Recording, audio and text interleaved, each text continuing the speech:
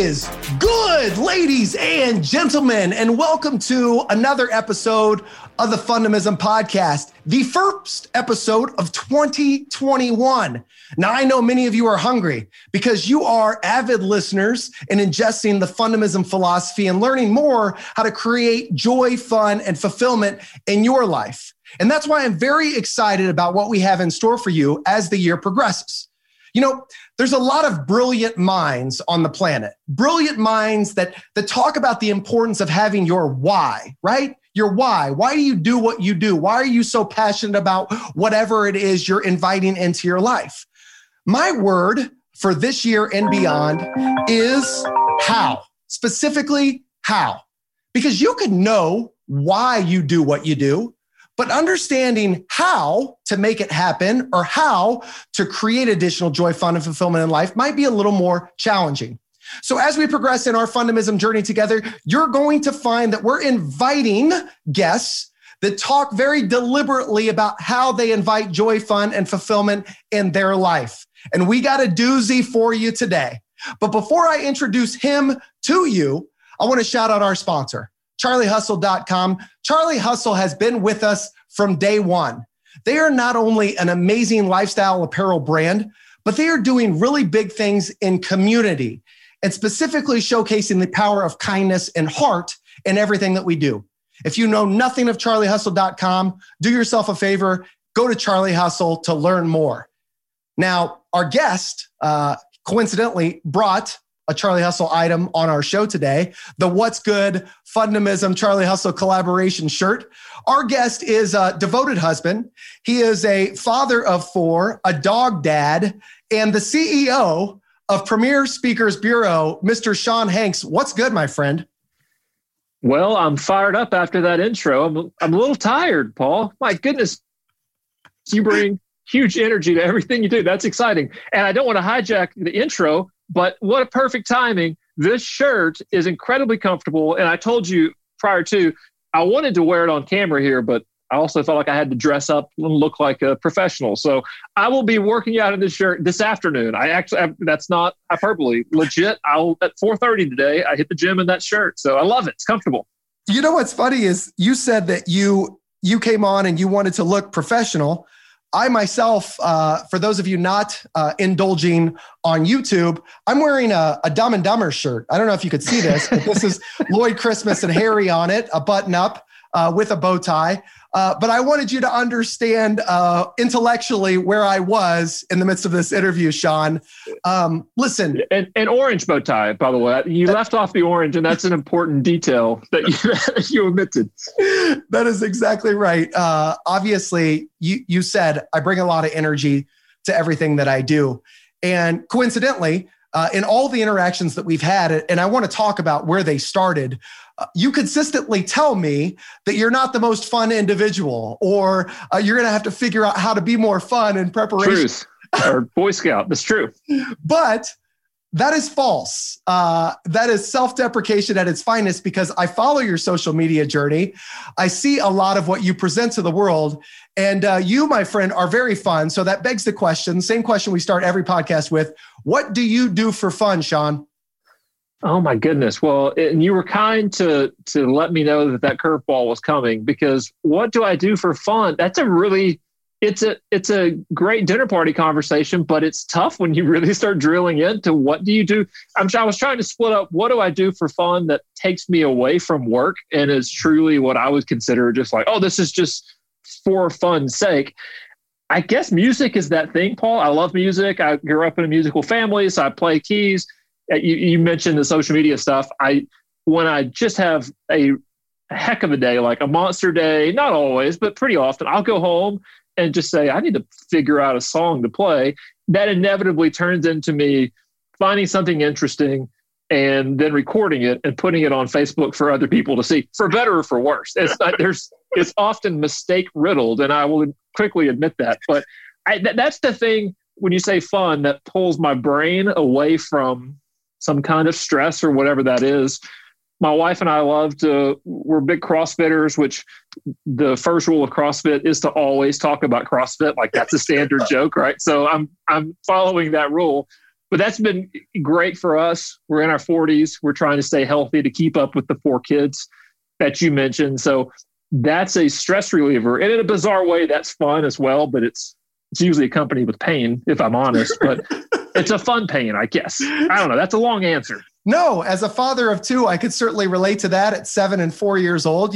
We, children, they're my best friend and my worst enemy, depending on any given day. So yeah. I can certainly relate to what you're talking about. And I think that one of your core fundamentals, right? That's what we define fundamentalism as, is the fundamentals of a fun and optimistic lifestyle. And so they're the things that you deliberately introduce into your day to bring joy, to escape pain, to bring a smile to your face. And I know for you that music is huge. That is one of the main reasons why I wanted to kick off 2021 with you specifically, Shawn, and really talk a little bit about how we got to very loosely know each other. And I use that term deliberately because we don't know much about each other. But just before we get into specifically who you are and your background and all that stuff, I always find it fascinating that the universe works in mysterious ways, right? Things always happen as and when they should. Now, my last live speaking engagement was with a company called Serva, which is Allied Van Lines, and a truly an amazing group of individuals. It was in Chicago, Illinois, and it was booked by one Brian Lord. It was the first and only gig that I've ever done with premier speakers. And I was so excited, Shawn, for this opportunity, because for those of you listening that don't know, Premier is perhaps one of the biggest and most well-respected speakers bureaus in not just the nation, but the world. I mean, they are a significant player in offering value to clients. And you're going to learn why as you learn more about Shawn. But you're the last live event that I do, Premier Speakers. Then I get word that the IASB, International Association Speakers Bureau showcase was canceled. Now, everybody on the planet was impacted by coronavirus. Sure. And so I was super excited for that opportunity, but quite honestly, I wasn't necessarily bummed that it was canceled, because I knew that what it provided me was validation, and that what I had might be potentially onto something, right? They're interested enough to learn more, right? Then I get a call, and it's the IASB, and they want to do a virtual. And as you know, you guys, because you're on the board at IASB, you know that there's a lot of members. You guys offer a ton of value in continuing ed and how to navigate spaces like this. Sure. And I got the opportunity to do a virtual. And side note, I don't know that you know this, but this was one of my first virtuals. I didn't know that part. Yeah. So one of my first virtuals. And so you guys, which is amazing to me, that like you're literally, from a speaker's perspective, the coup de grace. Like, if I could get this audience, like, sure, this is the best possible. And you're one of the first virtual I do. So I'm going to test drive this in front of some key folks. Yeah. So nevertheless, to make a short story long, Shawn, what ended up happening is we connect, and I do a little bit in the virtual keynote that you experienced on Freddie Mercury, and not becoming some background noise, a backdrop for the girls and boys who just don't know and just don't care and just complain when you're not there. And you connect with me following the virtual event, knowing that you're super busy, knowing that you have a business to run, knowing that you're navigating this gray space just like everybody else. And you share the kindest words, and you tell me, Paul, go out and look at my Facebook page and find the first video that you see of me playing the keys. And that first video that I found was Queen. Oh my gosh. Oh, that's fantastic. That's awesome. I didn't remember the timing of it, but I love the providential nature of the whole thing, as always. Yeah. Well, again, I'm very long-winded, as you could tell. I think that's really important for the audience to understand. And then as we progress in our relationship on this podcast, that you understand that that you play a very interesting role at a period in my life where everybody's trying to figure things out.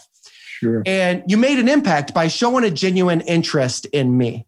And that, I'm sure you're well aware, isn't as common as you would hope or think it would be in today's society. My question, in a very long preface, how did you come about prioritizing relationships and investing the time necessary to make them fruitful? Yeah, Paul, that's a great question. And part of it is encouragement to be more intentional to do that thing. Or that's what I take from it is I'm encouraged when you share a moment, if I'm honest, like we had connected through some mutual friends. I know you've got some friends in Kansas City that are friends of mine and that I respect a great deal. That had value. So in that moment, I thought, oh, what a great guy. I've got something I want to share with him. I am not exaggerating. It's not hyperbole to say, I say often, I'm not a fun guy. So please don't hear me backtracking off of that. But in the moment, I just thought, well, this is how funny that I recorded this. By the way, that took like 10 takes because that was a really tough song. Queen, those guys, amazing musicians, all-time musicians. We know that. But it just in that moment, I was like, how funny that I recorded this. That was something you had used in your presentation. Hey, check this out. So that was just the universe winking. I've heard people describe it that way before. I'd done something that I got a kick out of, thought you would, and it meant something to you. That's cool. I'm old school in the approach of like people genuinely ultimately buy and take advantage of services from people that they like. So if I'm honest, it might be self-serving. I want to say it's just because I want to make the universe a little bit better when I leave it than when I got here. Yes. It is self-serving though, but you won't. What's that? I said, you want to say that, but you won't. Yeah, right. Exactly. But ultimately, like people buy and they pour into friendships and relationships and opportunities for people that they like and they care about. So if you can move the needle just a little bit by being a nice person and sending a handwritten note when a text would work and those kinds of things, like over time, I started at Premier in 2000. So this is my 21st year. And I've always tried to take that approach of send a handwritten note, make sure you go one more step to say thank you. Those kinds of things. We'll see if it works. We've been very blessed up to this point, even through COVID, which hit the live events industry, like you said, like a sucker punch. Man, we're still here and we still got our staff and everybody, all the families that Premier provides for are still here. I think some of that is because of the relationship attention that we've given for 26 years now. Premier's in its 26 years. I've been here for 21. Those things are connected in some way. Well, I couldn't agree with you more. And it's so simple, Shawn. Like it's so simple that if you show a genuine interest in others, if you create meaningful interactions, if you allow people to feel valued, then ultimately they'll remember you and they'll want to potentially do business with you and they'll share your value with their friends and their family and all that stuff. But it's so, and this is, I'm not cynical. I'm just being honest with my experience as of late, based on the social divide and political landscape and social media and all that stuff, that it's so rare to truly feel it, that when you get it knocks you right in the teeth. And you recognize it and you hold on without letting go because you know it's going to add value. And so I say that because as a listener, a Fundamism podcast listener, as we progress in our journey together and you're looking for how to incorporate Fundamism in your life and generate more joy, fun, and fulfillment, guys, it starts with relationships. Ladies, it starts with showcasing a genuine interest in others, staff members, leaders. It doesn't matter who you are. If you just take the time, I heard this recently, that relationships aren't efficient. Now, you can make interactions more efficient, but relationships on the whole, they aren't efficient. Sure. And so investing time and effort into making something fruitful can go a long way. So Shawn, that's something that you've been doing for the last 21 years with Premier. How did you get with Premier? Because the event space is one that a lot of people would shy away from. Sure. There's a lot of huge personalities in it. Yeah. Tell us about how you landed here. Paul, it's a ridiculous story, almost a fun story. A friend of mine And I'll never forget the day. It's October 12th, was a Wednesday. A friend of mine interviewed at Premiere. Premiere was, at the time, a 5-year-old company, had already had some success, but was a small version of what it is today. A friend of mine interviewed here. She is incredibly sharp. Anyone watching this, hearing this, would hire her in a minute. She did the entire interview, finished. Our founder, Dwayne, who's been a great mentor, still in the mix at Premiere, did his usual interview question. Do you have any final questions for me? Her final question was, tell me again what type of audio speakers you sell. She had done the whole interview thinking that as he talked about selling and booking speakers, it was like PV, audio speakers, right? So they agreed pretty quickly, this isn't the right job for you. And she agreed and said, yeah, it's not for me. And she's awesome. And she's super talented. Literally on her way out, she said, I think I know a guy who might be interested in this gig. I mentioned I grew up in a musical family. Like, we traveled and sang when I was a kid and all that. So I've kind of been in the entertainment, booking, whatever, representation world to some degree, right? Dwayne called me on a Thursday morning. That was the 13th. Said, hey, do you want to meet up? I didn't know who he was.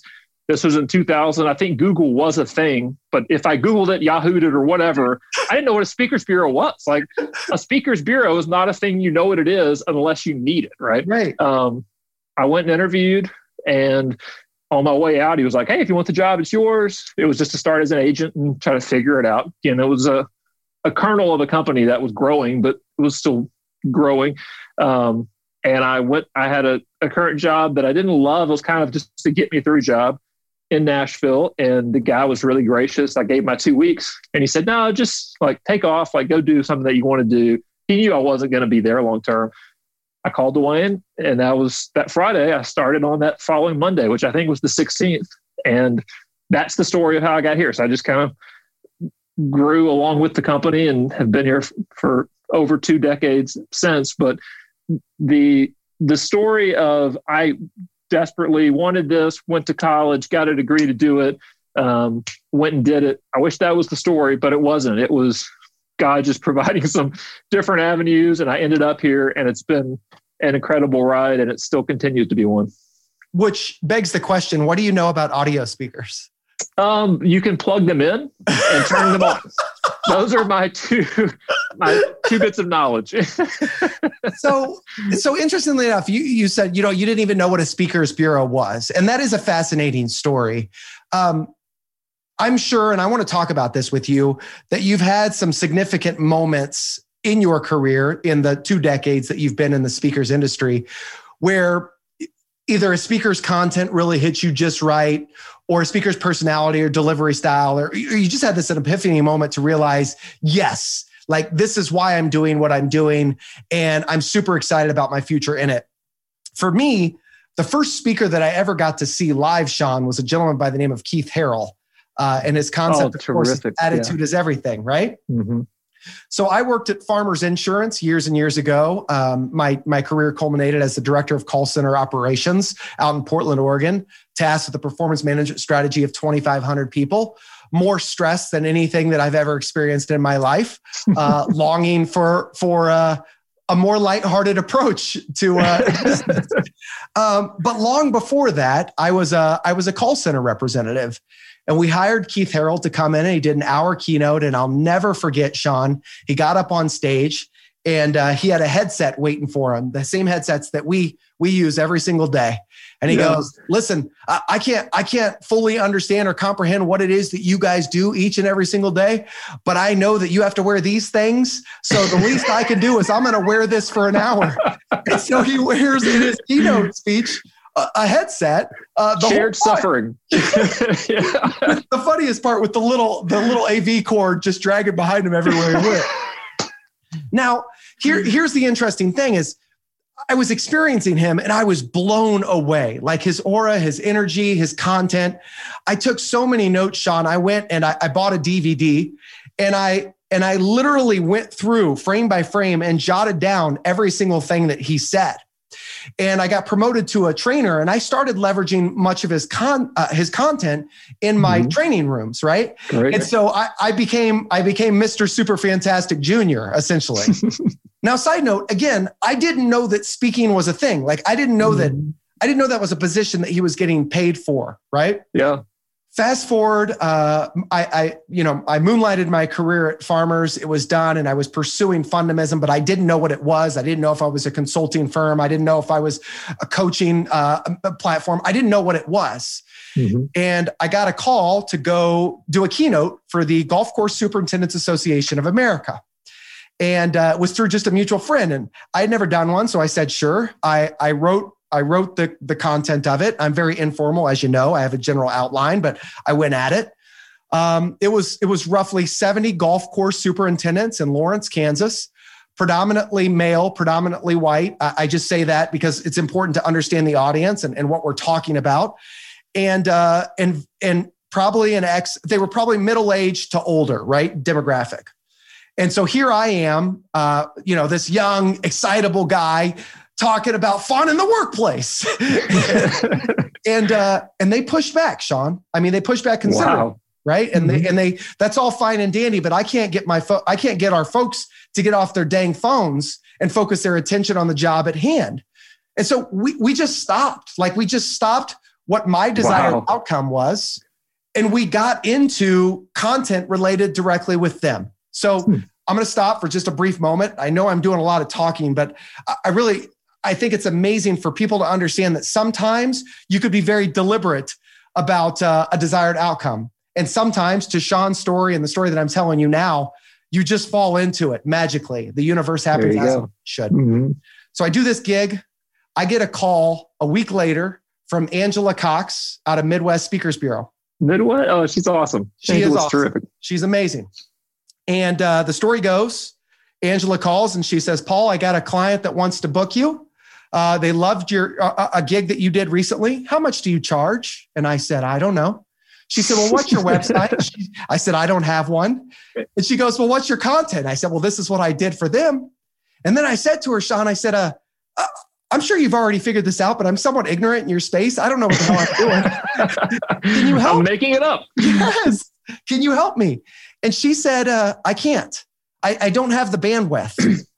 Like you, I'm certain that so many speakers, individuals that have aspirations of being speakers, they reach out constantly asking for help. And she was honest and saying, Paul, I can't. And I said, thank you. I appreciate your honesty. I got it from here. Let's book this client. Shawn, we booked this client, and then somebody in that audience wants to book. And then somebody in that audience wants to book. Paul, that's the highest compliment you can get from an audience is another opportunity to speak. Well, I greatly appreciate you saying that. And I'll honestly say that I wasn't being deliberate in inviting that, right? Like I was just being the authentic version of myself. Now, doing what you love. This is a very long-winded, that's the foundation of what we're doing here. Very long-winded approach to get back to you and say that you keep bringing up this concept of fun and that you wouldn't classify yourself as fun. How do you define fun? Like, what is fun defined for you as? Oh, Paul, that's a great question. My mind immediately jumps to something kind of outlandish or shocking. And I know that's ultimately fun is probably a moment in time where you just stop and smile and get a chuckle. I do love humor. I'm sarcastic, really dry. So I love like stand-up comedians, that kind of stuff. I guess that the ability to laugh, I definitely have that and I love it. The wackiness that I think of when it comes to fun, my test is probably wrong or my measurement for fun, but that's where my brain goes to immediately is this wacky, big, crazy thing. But I'm sure should be measured more in the smaller smile moments where you chuckle and go, wow, that brought something interesting to my day. Yes, for sure. Well, the reason why I asked that, of course, is I think that has been a significant challenge for me in my career, and that when people see me, the Dumb and Dumber shirt, the bow tie, the loudness, the boisterous energy, all that stuff, oftentimes you might look at that and say, well, that's unattainable. Like if this is fun, then count me out because I'm not that, right? And that is says the guy wearing a sweater, by the way. Yeah, the professor. That's what we call my glasses. I need a pipe. Go ahead. I interrupted you. Sorry. No. The reason why I bring that up is because my goal isn't to help Shawn Hanks live Paul Long's fun. Like I can't define your fun for you. my goal is through a series of self-reflections and questions and activities and potentially showcasing what others are doing for fun, that you identify a little more deliberately and invite it into your life, what fun looks like for you. So you said, I love CrossFit. I love playing the keys. I love laughter and stand-up comedians. You love engaging and having fun with your 4 children. You're obviously a dog dad. You love sharing experiences with your wife.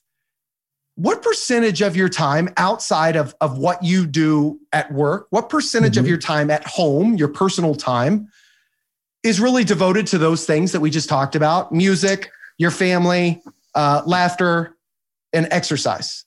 Oh, percentage. I don't know. I immediately think, man, I wish it was more. That's not the purpose of your question. That's where my brain goes. I start analyzing it. I don't know, Paul. I mean, it would be maybe 20% on a good day, I guess. It seems like, I mean, I'm swinging for the fences at that point. I got an hour of workout in the morning. We try to eat dinner together every night as a family, maybe watch a show or two. But if I'm honest, my default setting is usually I end up on the couch watching TV, falling asleep with the dog next to me, who's way too big to be sitting next to me, by the way. 20% is too much, I think. But I'm going to say 20% as a guess. So if you lived your personal life at home and 20% really deliberately inviting those fun activities in your day, and I really pressed on you a little bit more to reassess your willingness to have fun and accept it into your life, would you say that you're more fun than you give yourself credit for? Yes, broadening the horizon of what fun is. And I'm speaking to the fun expert. So I'm going to take your expertise and measurement versus mine. Yes. Yeah. I meet the fun requirement. Finally. Well, listen, I'm not the expert. I don't have any letters behind my name. I'm talking to the professor as evidenced by I'm looking at a book over your shoulder that has your name on it that you wrote that says fun on the front. You're the expert, buddy. Sorry, that makes you an expert. I'll take it. All right. So we're going to do some rapid fire. I told you a speaker and some content that really resonated with me. You've had 2 decades in this industry. What are some of the, and you don't have to explicitly call out specific speakers unless there was a moment where you're like, yes, but like, what is the type of content that really resonates with you and helps you in your quest to get better? Yep. Paul, the first speaker that I really thought this person changed my life in a specific way of teaching me how to think differently. I've always been fairly driven, sometimes out of fear. Like I don't want to fail, so I'll work hard. Working hard has never been a difficult thing for me, but true mindset of why are you doing the things you're doing, being intentional about the things you think about ultimately are the things that most likely come true. That's not 100%, but it's likely. Yes. Is a guy named Andy Andrews, who Andy in the, maybe I can't remember maybe it was 05, 06, wrote a book called The Traveler's Gift. He was a guy, I bumped into his content as a consumer first. I read it. It impacted my life. I did it with kind of a study with a group of friends that impacted my life. I bought all the DVD. Remember the DVD sets where you would open them up, or CD sets and you listen to like 10? It just hit me in a way that I thought it's incredibly practical. It's storytelling, which is how my simple brain takes in information, but it's also true. Like not just, I think this is his opinion, like this stuff is true. And it's going to work forever. It's like the law of gravity. Whether you believe it or not, these things work, right? And then I was just blessed to bump into him as a speaker. We represent Andy now and have for 15 years. And it was just such a cool thing for me that I got to be impacted. I wasn't selling Andy Andrews at the time. I wasn't booking Andy Andrews. I was a consumer, loved his stuff, but it's all about mindset. And Andy is that guy. He's a good friend now.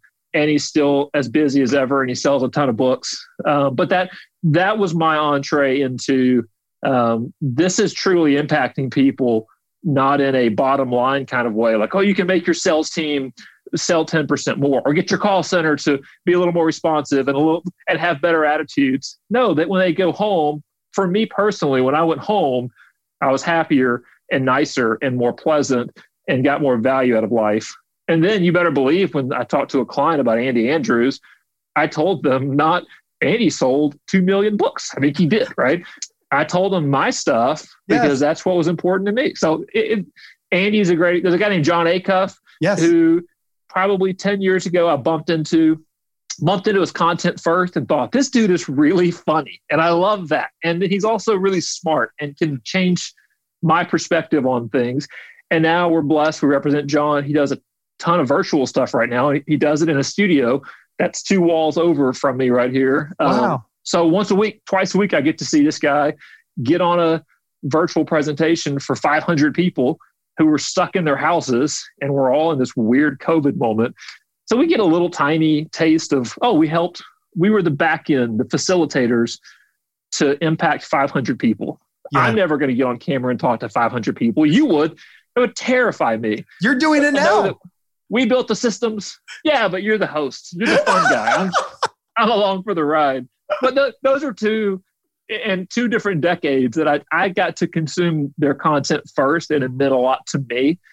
So then getting to represent them and know them and help them on their journeys, it's been cool. Like, that's the best way I can describe it. It's made it way more interesting. It's not a job at that point. For sure. What jumped out at me in what you said is that when you got to tell your wife or your family or whoever it was about these 2 individuals, it wasn't how many books they sold, is that you were emotionally connected to what they were delivering.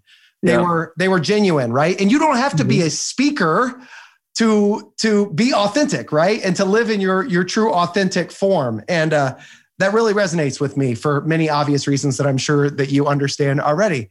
So one of the things that I've struggled with in our industry, hailing from the consultant realm, is that you and I both know that it's very difficult and it takes time to change behavior, right?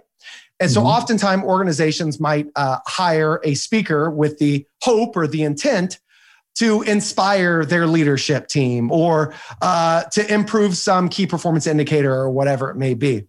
What's your take on behavioral change as an extension of a 30-minute to 2-hour keynote? In a really practical way, I always tell event planners, and they agree with this, and it's just a matter of making sure it's practical. If your people don't leave with 2 or 3 pieces of information literally written down on a piece of paper or in Evernote, or you just emailed it to yourself, like we all use all those things to get information back in our systems, then I don't know that it's going to last very long, right? I mean, I've been in Vegas on a Tuesday morning and seen an interesting speaker, and I'll call my wife that afternoon to check in, and she'll say, "What'd you learn?" And I don't even remember who the person was, right? But you better believe if I put it in Evernote, which is where I keep my whole life, I'm going to bump into that like 100 times, and it's going to be actionable. So I try to consume any type of content from this may be self-serving, like what can I do with this now or in the next 24 hours, in the next 48 hours? And it's just an accountability thing for me. But I do think that a speaker, especially someone who is inspirational and has an amazing story, that's great. That's your vehicle to teach people something, but they better leave with something actionable, or they just heard a great story. That's not a bad thing, but that's not the best version of a thing. Teach 100. Them something also. And the way I measure that really practically for me is something is written down on paper or in my phone, or I texted it to someone to say, make sure I keep doing this thing. Yes. If you're not in the speaking industry and you're listening to the Fundamentalism podcast and you're hearing what Shawn's saying right now, I want to be explicitly clear. What he's saying right now does not solely apply to speakers. If you're in a leadership position and you're trying to transfer a skill, if you're a coach and you're trying to help somebody through a challenging situation, and in building skills, people have to understand very practical ways, behaviors to implement that are going to help them grow or close whatever opportunity gap. So have you seen very specific techniques that a speaker might use to really, to not just relay said practical information, but to get the audience to understand that it's important too? Yeah, I do. I don't want to underplay or overplay story. I think story is how we were created, wired, whatever word you want to use, to take in information. So the storytelling approach, I think, is what makes most speakers great. Some speakers juggle the passing zone. They juggle actual flaming axes. Yes. I remember the stuff they do because they're willing to juggle flaming axes, right?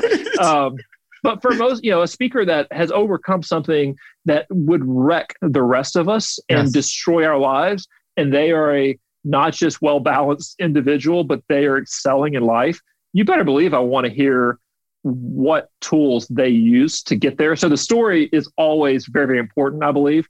But conveying it in a way where it truly is, it can seem cliche at times, but for those who are watching, when you've seen speakers and they have 3 steps, whatever it is, that's not a technique just to have something to say. Like that is an important step. That's how humans act. Like we most often are linear and we want steps. And those people who are great storytellers or great communicators that give you 2 or 3 steps, write those things down because it worked for them. Sure. That's why they're on the stage communicating it to you. So that's really valuable. A real practical way I've seen speakers in the last few years move is to a text approach where it's, hey, text to this number.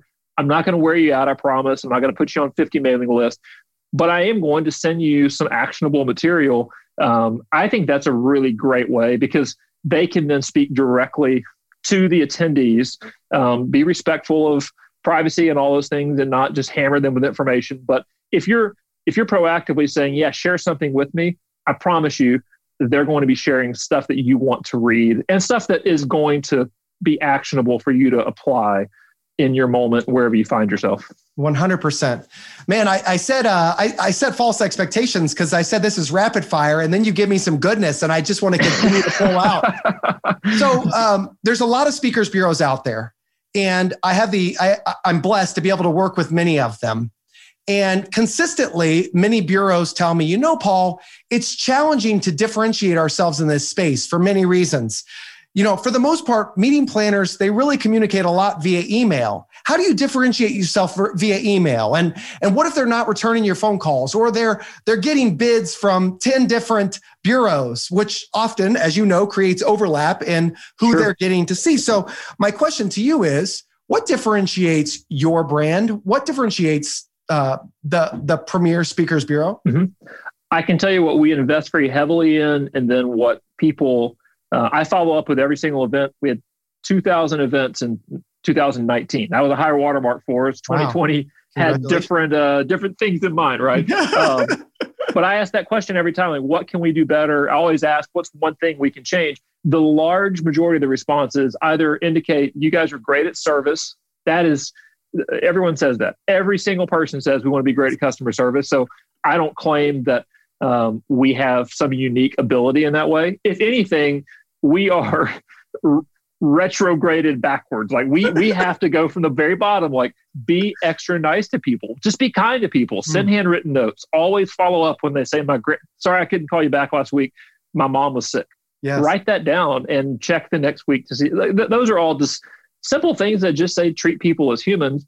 And we've invested really heavily in that over the years. Invested in the sense that we've built our systems from the ground up to be able to help our 25, 30 staff members be able to do that intentionally. And then the second piece is what I just mentioned, technology. Early on, we said our industry is kind of an older, dusty industry where, you still sometimes are getting faxes from sister bureaus, fellow bureaus. And we just said early on, like a little bit of technology utilization in the space will feel like we're sending someone to the moon, right? So we invested very heavily, and there's a very integrated process with e-contracts that we did 15 years ago before it was a thing, because it just made more sense. Like, why should we fax you a document when we can just send you a link? Those kinds of things. Event planners tell us very often it's light years beyond. I don't take any credit for it because we have a brilliant CIO who has managed the whole process for over a decade. His team is brilliant. But the integration of technology into booking Paul to speak, managing all of his travel and event logistics and all those details, making sure he's at the event with all of the data that he needs about your attendees and where his hotel is and what his confirmation numbers, all the stuff that could get lost doesn't get lost, but it doesn't require 2 or 3 people in the process. There's a back-end system that helps us manage all that. So that's a long answer, but those are the two things that I think our event partners would say that's why we choose Premier over a competitor. Well, we're coming close to the end of our time together, Shawn. I mean, if we were on a flight, speaking of travel logistics, the flight. I'm putting my tray in its upright position. That's Paul. Exactly right. 100%. The last business related question I want to ask you is related to something that I know means a lot to you, as evidenced by your core values and how you carry yourself, not just in this interview, but many of the interactions that I've had the opportunity to have with you and others, right? Based on what I've heard.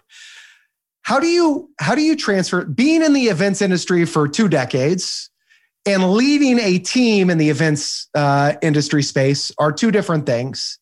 How do you take your core values and kindness and showing a genuine interest in others? How do you take that skill that means the world to you and build a culture around it? Well, I would love to say there is a recipe for pouring that into other people. I do think the starting point is bringing people onto your team who value that as well. If you bring someone onto your team who has completely different values, whether they be right, wrong, indifferent, whatever, changing them completely, that's probably an unfair expectation of a new hire. So I think we try to be intentional about hiring the people that we know already value that to some degree. I mean, that takes time to figure that out. And we've not always been perfect at that. I think on a more human level, it's treating those people how you want them to treat others, right? I mean, that's modeling behavior. I'd love to put that on a t-shirt, pretend like I made it up, but like that's been around, I know, for at least 2,000 years. That's where I originally read it when they wrote it down, is you treat other people how you want to be treated.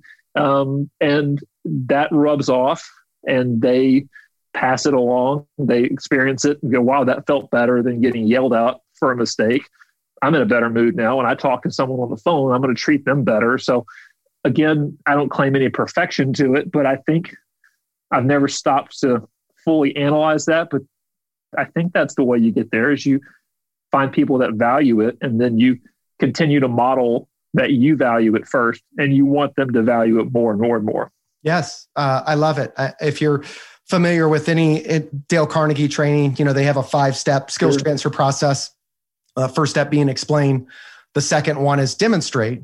And something that we as leaders in society typically don't invest a ton or as much time necessary to reap the benefits, right? Demonstrate the desired behaviors, allow them to practice, right? Observe them in the game and then provide them feedback is the 5 steps. So what you said makes sense to me. So as we wrap up our time together, we're really going to do a rapid fire real quick.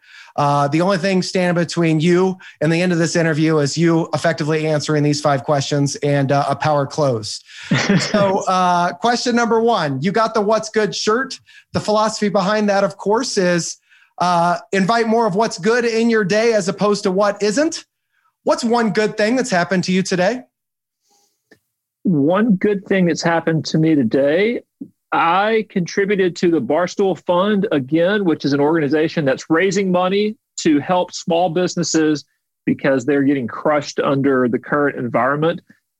Google barstoolfund.com and give money, because they're giving free money to companies that need it, that are family run. Shawn Hanks, the universe, yesterday, Barstool Fund donated to the Negro League Baseball Museum out of Kansas City. And a previous Fundamism podcast guest and one of the most amazing individuals you ever meet on the planet, a great storyteller, Mr. Bob Kendrick. So that's awesome. I encourage you, and I'll send you the link to see his interview. Please do. Yeah, that's awesome. All right. So I got my Dumb and Dumber shirt. You're an individual that seems to enjoy laughter. What's your favorite comedy movie of all time? Hands down, measured by how many times I quote it per day. And I do mean per day. My wife and all 4 kids will attest to this. Has to be Billy Madison. Yes. Oh my goodness. Well, listen, if pee in your pants is cool. I'm Miles Davis. What's the most memorable recent memory with your family? I think that one's easy. We went to Texas for Christmas, which is where my wife and I are from. We grew up in the same small town, high school sweethearts. So grandparents all live near each other. We did Christmas with them, and then we got on a plane, flew to Orlando, and did 3 full days at Universal just to get all of it out of our system. Mom and Dad were exhausted because we got there at 6:30 and left at 10 every night. We burned off all the calories that we ate, but we had a blast. I love it. That's something that I don't see a lot of fun in, and being around that many people and waiting in significant lines. So I admire your willingness to invite that into your life. Fun is a relative term. The kids had a blast. That's right. Knowing that comedy means the world to you, and Mark Twain's old adage that humor is the great thing, the saving thing. Once it crops up, all of our irritations and resentments slip away and a sunny spirit takes their place. You love stand-up comedy. And one of your featured free virtuals recently was a gentleman that I absolutely love, Nate Bargatze and the Tennessee Kid. Who is your favorite stand-up comedian? Oh, that's going to be too tough to answer. What stinks about that question is some of them you work with. So yeah, he is. Google, if you're watching this and don't know Nate Bargatze, Google Nate Bargatze dead horse. And I understand that is mildly offensive. It's one of the funniest bits I've ever heard, and it's entirely true. Gary Goldman is phenomenal. Just one of the most brilliant human beings. Like, he's also funny. Google Gary Goldman and the naming of the abbreviations for the states. Jerry Seinfeld's king. I've seen him several times. I'm old enough to grow up watching his TV show, Seinfeld. I think he's the king. I think Seinfeld he's the king. The others are hilarious. If you're funny, I'll watch you. Beautiful. I love it. All right. Last question. Final question. You are an individual driven by music. You listen to it with purpose. You invite it in your day. You actually are somewhat of a musician, self-described. If you had to identify your ideal walk-up song, what would it be? Oh, my goodness. That's tough. Oh, I got it. I am probably the biggest 21 Pilots fan you've ever met. Wow. And there's a great tune off their second national record. It's called Holding On To You. It's a great tune. That'd be my walk-up song. Love it. All right. By the way, I blew it. I blew this. I'm sorry to hijack. You've got a great ending, and I'm excited about it. When you ask about, what my ending looks like. You got a book on. You wrote a book. You're going to be great.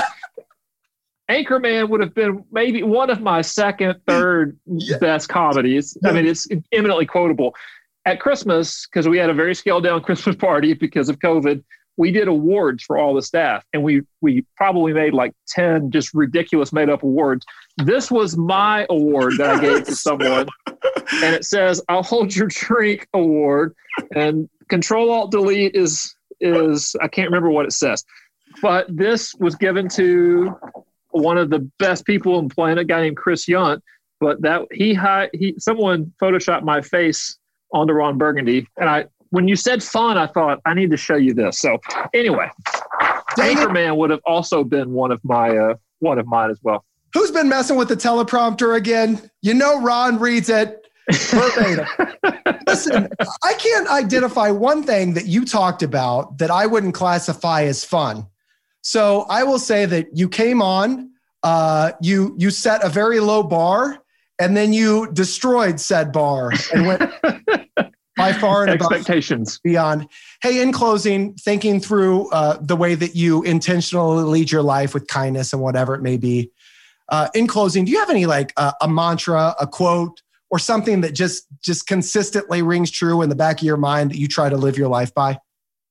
I would love to tell you that I'm that disciplined. I am a person of faith, and I'll tell you that instructs everything I do. There's a lot of wisdom that a very smart man once said that said, "Do not be anxious about anything." And over the last 2 or 3 months, that has been bouncing in my head. I read it 25, 30 times a day, and it just encourages me in a way that kind of takes my hands off of all of the sloppiness of COVID and live events or rescheduling, closing in on 1,000 live events, trying to get them virtual, all those things. Do not be anxious about anything. It has a lot of wisdom baked into it. So I guess I would say for the most recent few months, that wisdom from a very smart guy couple thousand years ago, it gives me hope. The future is bright, Paul. The future is bright. Get here faster than it is. Especially with you leading the charge and ensuring that you're putting individuals out in front of others that potentially can inspire them to find what that light looks like. So from the bottom of my heart, I greatly appreciate you being on here today, Shawn. You know, one thing that resonated in closing with me and what you just said, and being a faith-driven individual and trying not to be anxious, obviously, is one of my favorite fundamentals this year is embrace awkward moments. And we've all had moments where maybe a conversation goes silent, or you mess up a word, or an interaction doesn't go the way that you want to, and it's really uncomfortable and it's awkward, right? But ultimately, no one's thinking about it as much as you are. And if you find comfort in awkward moments, and you reserve the opportunity to feel as anxious as we oftentimes do, well then, man, the future is bright. So Shawn, I greatly appreciate you, brother. To the Fundamism podcast listener, we couldn't be whatever the heck we are without you. We greatly appreciate your support in this journey of Fundamism and our quest to improve and increase the amount of joy, fun, and fulfillment in life.